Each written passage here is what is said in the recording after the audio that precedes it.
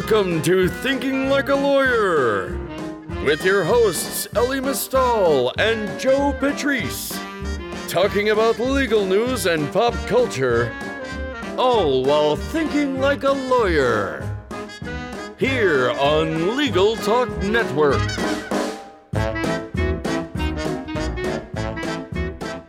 Hello, welcome to another edition of Thinking Like a Lawyer. This is the last edition of the year. I'm Joe Patrice from Above the Law. I'm not joined by any co-hosts because obviously it is the holidays, and I hope everybody's had some good holidays so far and you have New Year's to look forward to. I hope everyone's bowl games are going as well as you'd hoped.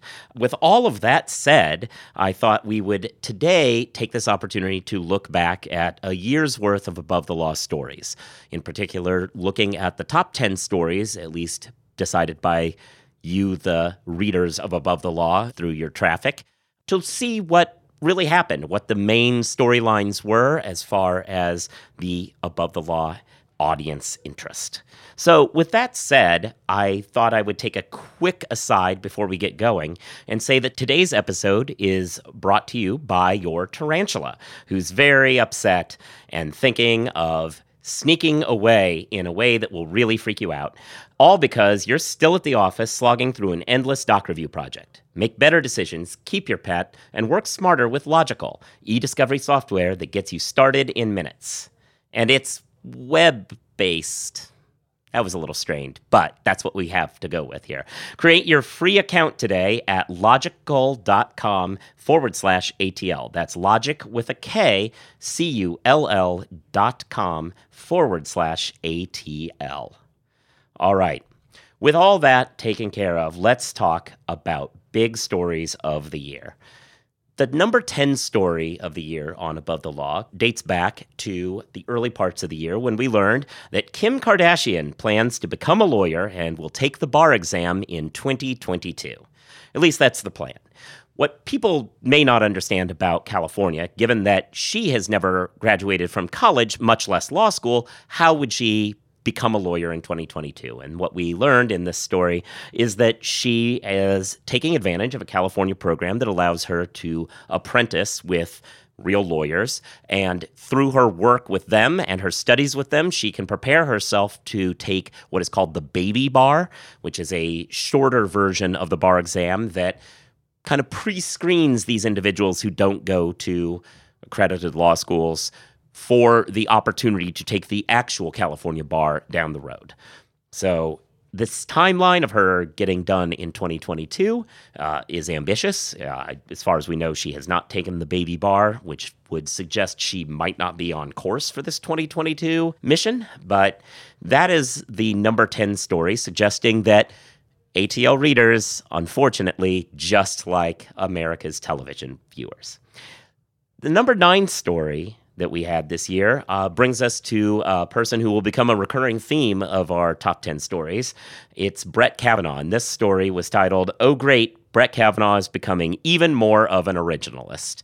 This was a quote that Kavanaugh threw out there about his originalist worldview, and it was one of those how do I put this? This was one of those post-confirmation, oh no, what have we done situations, where he is being discussed in an article in Slate about some of the decisions that Brett Kavanaugh had released towards the end of his time on the D.C. Circuit and his overwhelming disregard for legal precedent. This is something that is of some concern to people who were monitoring the Kavanaugh appointment because, especially coming off of the Janus decision, which was where Gorsuch and Alito, at Alito's suggestion, basically eviscerated 40 years worth of precedent. The argument had always been for those moderates who supported people like Gorsuch and Alito also, but more recently Kavanaugh, that no, they really understand precedent, so there's no real threat here. This was a suggestion that they do not, and that their vision of originalism is basically nothing that's come before matters to them. So that reached the number 9 slot. The number 8 slot for the year was, can all lawyers just admit the wall will never be built because of the Fifth Amendment?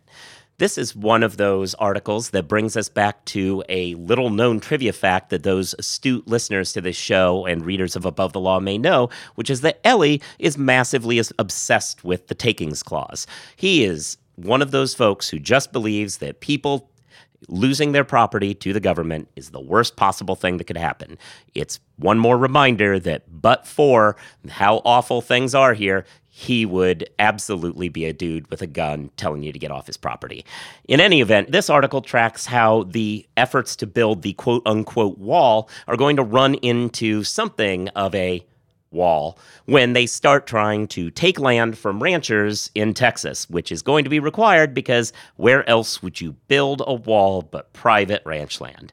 So that came in at the 8 slot. The 7 slot is another big story of the year. This was co-chair of big law firm charged in college admissions scandal. Gordon Kaplan, who at the time was chairing the Willkie Farr firm, was one of those names that happened to show up in the middle of the Varsity Blues scandal. This was the scandal where rich people were doing all sorts of unsavory things, up to and including pretending their kids played sports or having fake notes to allow their students to have extra time on tests, to straight up having other people take tests for them. Gordon Kaplan had worked with one of the principals in this case to get some extensions of time for his daughter to take the test in the hopes that she would go to a better school than perhaps she could have gotten into otherwise, or maybe she could have. This is the whole problem. People spend a bunch of money to cheat the system without knowing whether or not it mattered. Kaplan has since, of course, left Willkie Farr and has been sentenced. There's some conversations about whether or not he will lose his license over this. The number 6 story is actually more of a shout-out to another organization. This story was the Brett Kavanaugh Valentine's Day card is so wrong but so funny. And as that sounds really awful, it is. But it is this was the first of many forays, actually maybe not the first, but one of many forays that the website Above Law has done in conjunction with the Facebook group Law School Memes for Edgy T14s, which is a group of mostly law students and some maybe young lawyers who are kind of playing around in the law student world, who go on Facebook and make memes about the legal industry and put them up, and they are a really funny group that we've had the pleasure of kind of informally working with, in that we contribute some stuff to that site and we are big fans of what they do, and we sometimes post some of the best entries from that website, one of which was a Brett Kavanaugh Valentine's Day card that was, as the title suggests, wrong but funny, and that story managed to make it to the number 6 most read story of the year. So this is a thank you, because this was somewhat joint authored by the good people at Law School Memes for Edgy T14s. The number 5 story is a perennial story. I think almost every year of the last several, this story has managed to make it into the top 10. Just different versions, same story, different day. Stop posting this Facebook privacy notice. Your pseudo-legalese means nothing. Those of you who've ever spent any time on networks like Facebook know that every now and again someone is going to show up, post a thing that says, please repost this or else Facebook will take over your life and steal all your identity or whatever. This is, and it cuts across, I've also seen this on Instagram, it's a long-running trope of messing with people who use these social media outlets, and this stupid meme that gets sent around is something that we decided to take aim at, and we did, and that informative post to teach people how they should address the notice that they get every time it pops into their inbox, probably from an older relative, managed to make it to number 5. Number 4 is another perennial appearance on this list. The leaked 2020 U.S. News Law School rankings are here. Every year, or most years anyway, we receive, through little birdies, advance notice of what the U.S. News and World Report law school rankings will be, and we put them up, which gives the world, in particular the pre-law community and the law school community who's after bragging rights an opportunity to see where they're going to fall in the new U.S. News rankings. This year were not all that exciting, as the T14 remains mostly the T14. There were previous years where a school fell out of that list, and it was a much more exciting year. But this, once again, proves that those of you out there reading Above the Law are very interested in where your law schools are ranked, and we're here to give it to you before the U.S. News and World Report put it up. The third highest-rated story of the year: Donald Trump's presidency is legally over, pending Mitch McConnell's acknowledgement of his constitutional duties. As you might imagine, this is an Ellie story, and it is a story about how impeachment operates. And unfortunately, it probably has not stood the test of time, at least to the extent that, as we discussed on our most recent episode before this, there's some argument that that's not how impeachment has to work, and that Mitch McConnell may not even have the opportunity to rule on the impeachment articles that were just passed. But nonetheless, this was an article that saw into the future when it was written and suggested that impeachment was going to happen and that, it was up to McConnell to finish it. So that was number 3. Number 2 was small law firm lawyer tells big law team to eat a bowl of dicks during settlement negotiations.